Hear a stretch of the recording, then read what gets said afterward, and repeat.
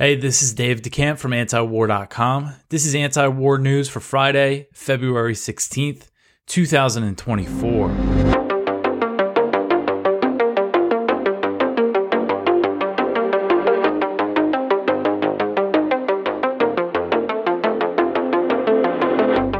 All right, the first story at the top of antiwar.com today: Egypt builds camps for Palestinians on the Gaza border. So Egypt is building an 8-square-mile walled enclosure in the Sinai desert near Gaza to prepare for an influx of Palestinian refugees as Israel is vowing to launch an assault on Rafah, the southern Gaza city that borders Egypt and is packed with about 1.5 million Palestinians. So the revelation of Egypt's construction, which was reported by the Wall Street Journal and an Egyptian rights group, signals that Cairo is caving to Israeli pressure to allow Palestinians to enter its territory. Egyptian officials told the Wall Street Journal that more than 100,000 people would be able to fit into the camp that they are constructing. If a mass exodus of Palestinians from Gaza does happen, the Egyptian officials said that they want to limit the number of refugees they allow in to be between 50,000 and 60,000. I think if they start coming across the border, it would probably be pretty difficult for Egypt to limit the number. I mean, depending on how big the Israeli assault on Rafah is. So the Sinai Foundation for Human Rights first reported on the construction on Wednesday and said that the project is expected to be completed within 10 days. Egyptian officials told the Journal that they expect a broad Israeli offensive on Rafah to start within weeks. Israel definitely knows that Egypt is building this camp. And I'm sure that with that knowledge, that means they're going to try to push as many Palestinians as they can into that camp, into Egypt. That's really their ultimate goal here. Israeli government officials, ministers in the Netanyahu government have not been shy about their desire to expel the Palestinians from Gaza and reestablish Jewish settlements in the Strip. I always go back to that document that was leaked back in October when this thing first started, that was drawn up by the Israeli intelligence ministry. And it laid out potential scenarios for a post-war Gaza. And the best scenario, based on their assessment, was all of the Palestinians in Gaza, all 2.3 million of them, being kicked out into Egypt, and Israel creating a buffer zone in Egyptian territory so they couldn't get close to Gaza. And we've seen Netanyahu has said that he is looking for countries to absorb Palestinians. But since then, he's kind of cooled the rhetoric on that since the Biden administration has criticized Ben-Gvir and Smotrich, these Israeli ministers who speak very openly about this stuff. But still, it's very much what these Israeli officials want, is to kick these Palestinians out. Ethnic cleansing is certainly on the agenda, and Egypt building these camps is a sign that, they might be wearing down the Egyptians to get them to let the Palestinians in. All right, so the next one here: Israel scoffs at a reported U.S. post-war Gaza peace plan. So Israeli officials on Thursday scoffed at a long-term peace plan the U.S. is reportedly working on that includes a path toward a Palestinian state. And this was reported by the Washington Post. It said that the U.S. and several Arab nations are rushing to complete the proposal, which includes a firm timeline for the establishment of a Palestinian state. But Israeli Prime Minister Benjamin Netanyahu has been very clear that he is opposed to a Palestinian state at any time in the future, and Israeli officials immediately rejected the reported plan. And this potential plan includes conditions that Netanyahu will refuse, such as the withdrawal of many settlers from the occupied West Bank. That's not going to happen, especially with this government. And it's not just Netanyahu, there's many people in his government that are settlers themselves. And when they first came into power at the end of 2022, the government put out a statement saying that they will prioritize expanding settlements in the West Bank, and with the ultimate goal of annexing the territory. So they're not going to give it up. So in response to the report, a spokesman for Netanyahu said that now was not the time to talk about the day after. So this is Avi Hyman, Netanyahu spokesman. He said, quote, "Here in Israel, we are still in the aftermath of the October 7th massacre. Now is not the time to be speaking about gifts to the Palestinian people," end quote. Israeli Minister of National Security Itamar Ben-Gvir, who recently called for Israeli forces to shoot Palestinian women and children, also rejected the potential U.S. plan as delusional. Ben-Gvir said, quote, "After October 7th, it is clearer than ever that it is forbidden to give them a state. While we are in the government, no Palestinian state will be established," end quote. According to this Washington Post report, the U.S. is looking to release the outline for the peace plan during a pause in the Israeli slaughter in Gaza that could happen as part of a new hostage deal. But Netanyahu has ended the hostage talks, at least for now, so there's no sign that a deal is going to be reached anytime soon. So the U.S. is saying that there's still a chance. I'm sure there's still some sort of talks going on, but it seems like Netanyahu wants to just keep going, full steam ahead. All right, so the next one here, Israel killed 75% of journalists in war zones last year. So this article is from Kyle Anzalone at the Libertarian Institute, and it says a global watchdog group for the treatment of journalists found that Israeli forces were responsible for about 3/4 of all journalists killed in war zones during 2023. The Committee to Protect Journalists found that 72 Palestinian reporters were killed last year. So think about that. 75%, or they said 72% of the journalists killed in war zones in 2023. In 3 months of the year, 72% of the journalists were killed. I mean, that's a crazy statistic.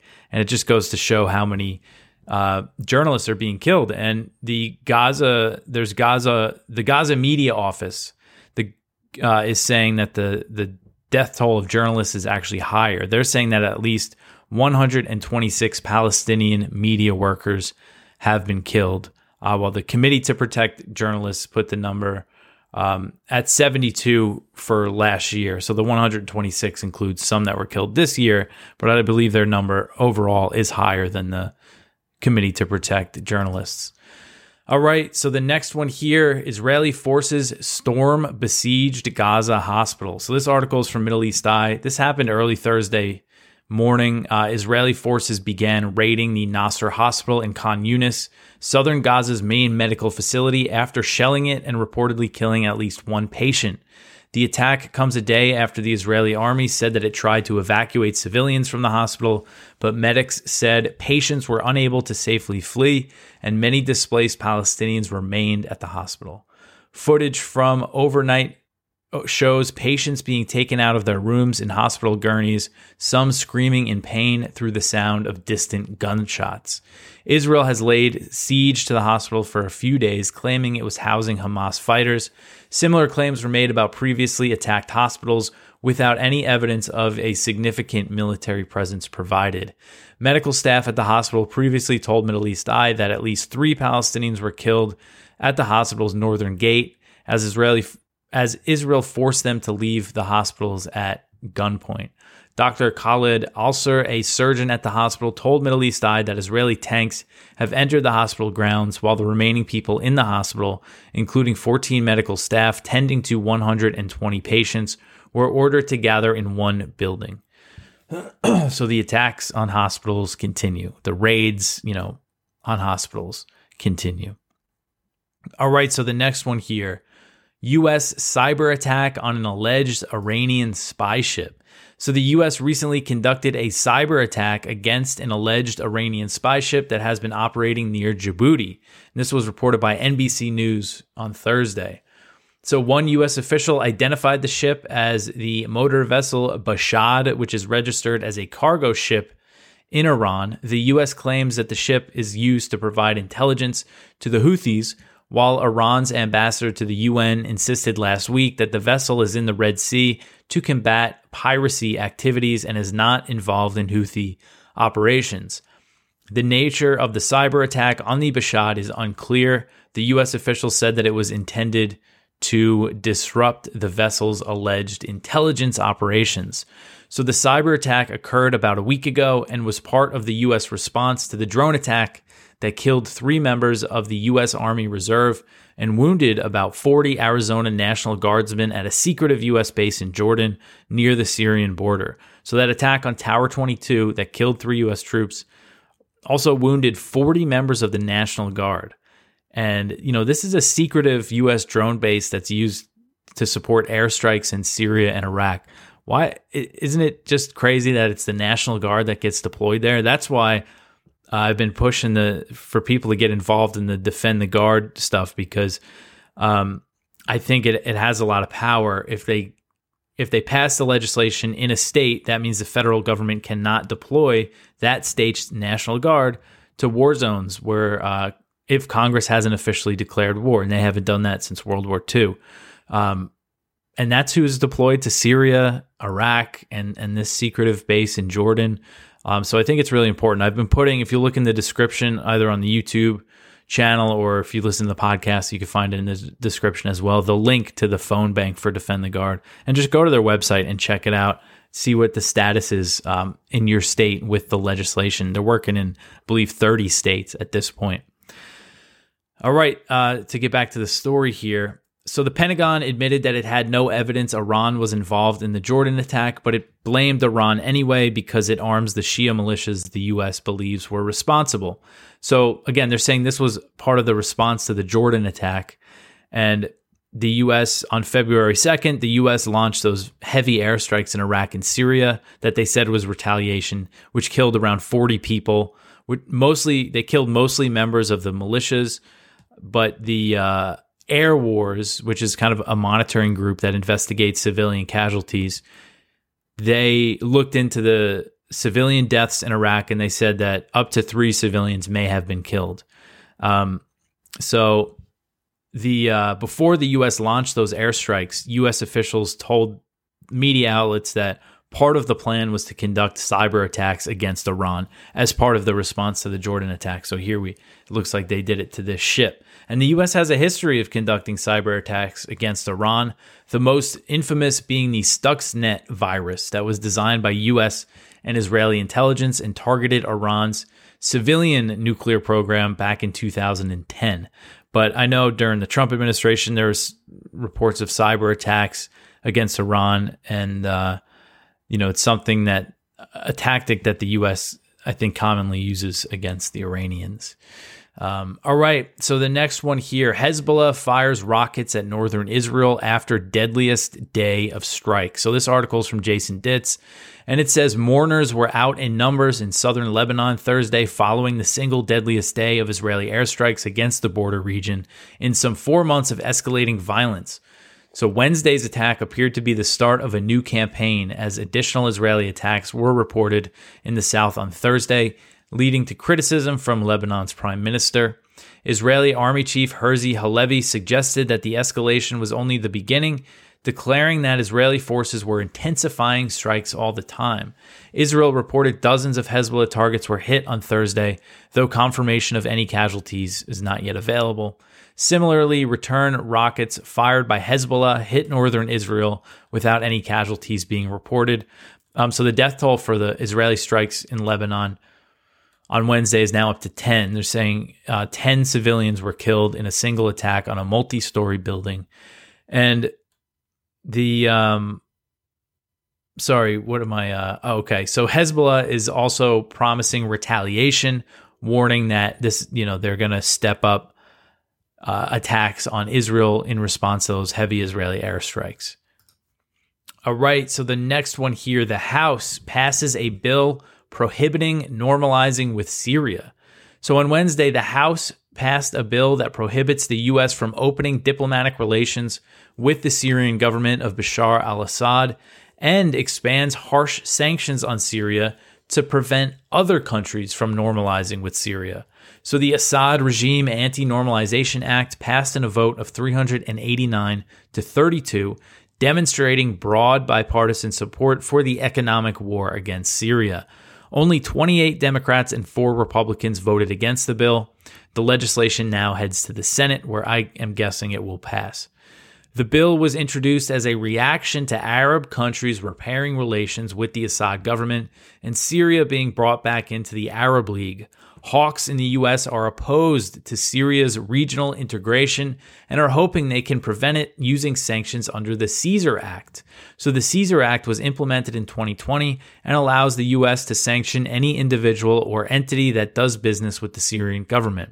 The sanctions are specifically designed to prevent Syria from rebuilding, and Secretary of State Antony Blinken has previously said that it's U.S. policy to oppose the reconstruction of Syria as long as Assad remains in power, and he's not going anywhere.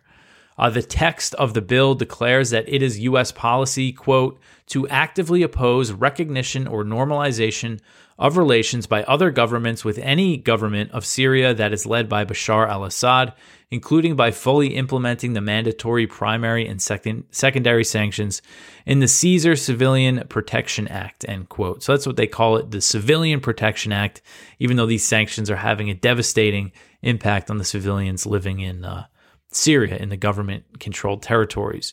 On top of the economic sanctions on Syria, the U.S. also has about 900 troops occupying the eastern portion of the country, where it backs the Kurdish-led SDF and controls oil fields. Recent reports have suggested the U.S. was considering a withdrawal from Syria, as its forces have been under attack since October due to U.S. support for the Israeli slaughter in Gaza. So there was some inklings that the U.S. might be thinking about pulling out, but an SDF commander, which again is the Kurdish group that the U.S. backs, said last week that he received assurances from the U.S. that a withdrawal was not on the table. So the U.S. is telling the Kurds, don't worry, we're not going anywhere. But that doesn't mean that they're not thinking about it. You know, the U.S. has a history of, not being nice to the Kurds, but I haven't really seen any other signs since those initial reports of the U.S. kind of thinking about withdrawing. I think they are probably determined to stay. All right, so the next one here, House Intel chief disclosed a national security threat. So I'm sure many of you heard about this story. So this was on Wednesday, that Representative Mike Turner, he's a Republican from Ohio, and the chair of the House Intelligence Committee, he made a vague public warning on Wednesday about an unspecified serious national security threat, prompting accusations that he did so to pressure the House to pass the $95 billion foreign military aid bill that just made it through the Senate.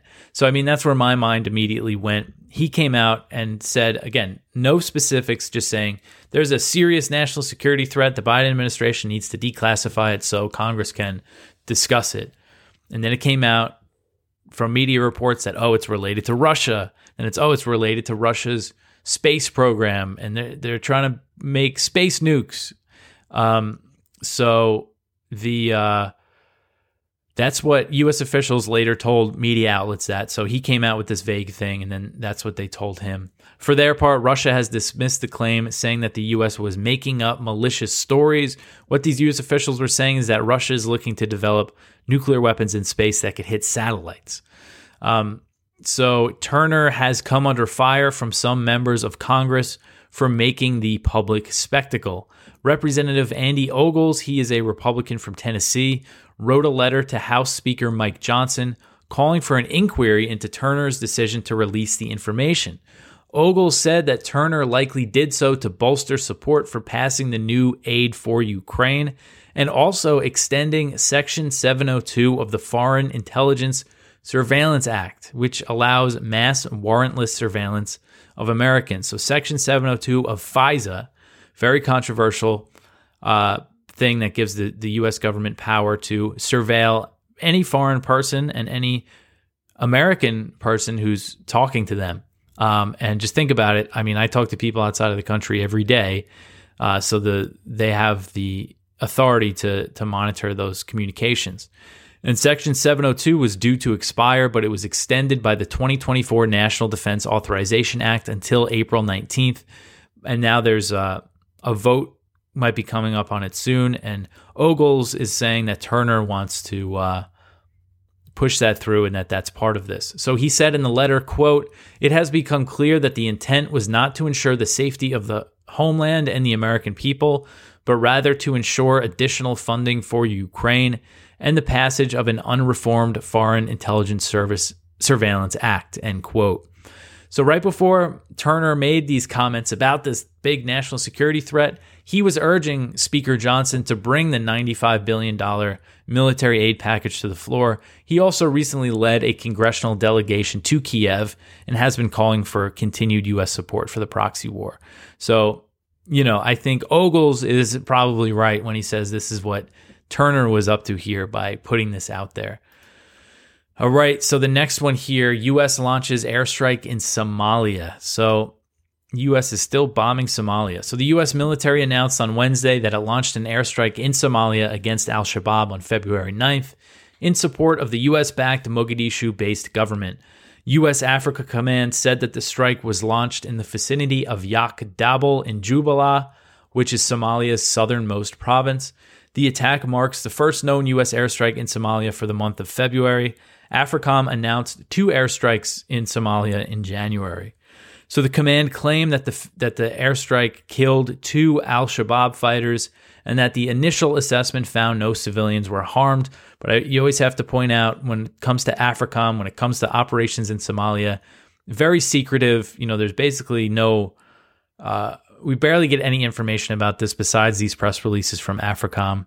And we certainly can't take their word for it. They are notorious for undercounting civilian casualties, so always keep that in mind. The U.S. has been increasing support for the Somali government in recent years, and on Thursday, the U.S. signed a deal with Somalia to build 5 new military bases in the country for the Somali army. And the bases will be for the Danab Brigade, a special unit that's armed and trained by the U.S. So I always refer to this government as the Mogadishu-based government because they do not control all of the territory inside Somalia's borders. Somaliland up in the north is basically an autonomous area that's not controlled by them. And then you have territory controlled by al-Shabaab, and then there's also tribes that control some other territory. I don't know the exact what the exact extent of how much territory they control, but I just think it's worth pointing out that they don't control the whole country by any means. So yeah, this is just continuing, and it gets such little attention. The U.S. has been bombing Somalia for so long, and I linked to a really good article by Scott Horton. It's a chapter from his book, Enough Already, about Somalia, about the backstory. And really the big piece of information that I always include is just al-Shabaab. Al-Shabaab is an al-Qaeda affiliate, so they're the one, the U.S. military always acts like they're this huge threat to the U.S. homeland. But the fact is they are, not considered to be a threat outside of Somalia. And they were born out of an Ethiopian invasion of Somalia in 2006 that was backed by the U.S. So they were fighting against, Ethiopia and the U.S. and U.S. proxies for years before they actually, declared their allegiance to al-Qaeda in 2012. So it's widely believed that they don't have ambitions outside of Somalia. All right, so the next one here, Biden White House says that FISA is good and warrants are bad. So this article is from the Cato Institute from Patrick Eddington. And so the FISA thing, Section 702 of FISA, again, due to expire in April. And the House, some members of the House they're talking about putting up a bill that would require warrants for this type of surveillance under FISA. And Jake Sullivan was asked about how the administration stands on the extension of FISA, and basically he said that he could not say exactly because they haven't really put out an official statement on it. But he said, discussing the warrant requirement to access FISA data on Americans, he said that would not be in the national interest of the United States. When asked about warrants for surveillance of Americans, he said that's not in the national interest of the United States. And that's the National Security Advisor saying that. So it's very clear that the White House, if they do try to pass any sort of reform to FISA, Section 702, they would probably veto it. And that's what Eddington says in this article about it. And I just thought it was an important story that I didn't see get much attention, and that's a point he makes here. So that's how the administration stands on this. All right, so that's it for today. I left up the Amnesty story about them calling for the charges against Julian Assange to be dropped because that is next Tuesday and Wednesday, I believe, February 20th and the 21st are his hearings, possibly his final appeals. I plan on writing something about it Sunday after the weekend to get more attention on it. It's really important. I know there's been so much going on, but it's something we could just bug our representatives about, put some sort of pressure on. Yeah, and you could go check out our viewpoints. One from Ramsey Baroud, The Unrepentant West, The Right to Commit Genocide in Gaza. One from William J. Astore, Bombing Muslims for Peace. One from Kim Robinson, A Principled Libertarian Stance Amid Israel's Mass Slaughter in Gaza. He comes to the defense of me and Scott Horton. We're always smeared and, attacked by people from time to time. And, lately it seems like it's been some libertarians for our stance on the Israel-Gaza war. I shouldn't call it the Israel-Gaza war, the slaughter that's happening in Gaza. So go check that out.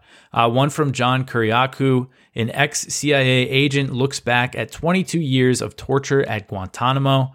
And one from Senator Rand Paul, seizing Russian assets, feel-good bill that will absolutely boomerang. So that's good to see Rand Paul. That's him writing in Responsible Statecraft, saying that this idea of stealing the Russian central bank funds to give to Ukraine is going to come back to bite the U.S. So go check all that out. I hope everyone has a good weekend. One thing, follow us on Instagram. At AntiWarCom is the handle. Follow us on Twitter or X at AntiWarCom as well. You can follow me at DeCamp Dave. Like and subscribe on YouTube, Odyssey, Rumble, wherever you watch. If you listen to the podcast, you could leave a rating or a review depending on where you listen. But all that stuff really helps out. So I'll be back after the weekend. I hope everybody has a good one. Thanks for listening.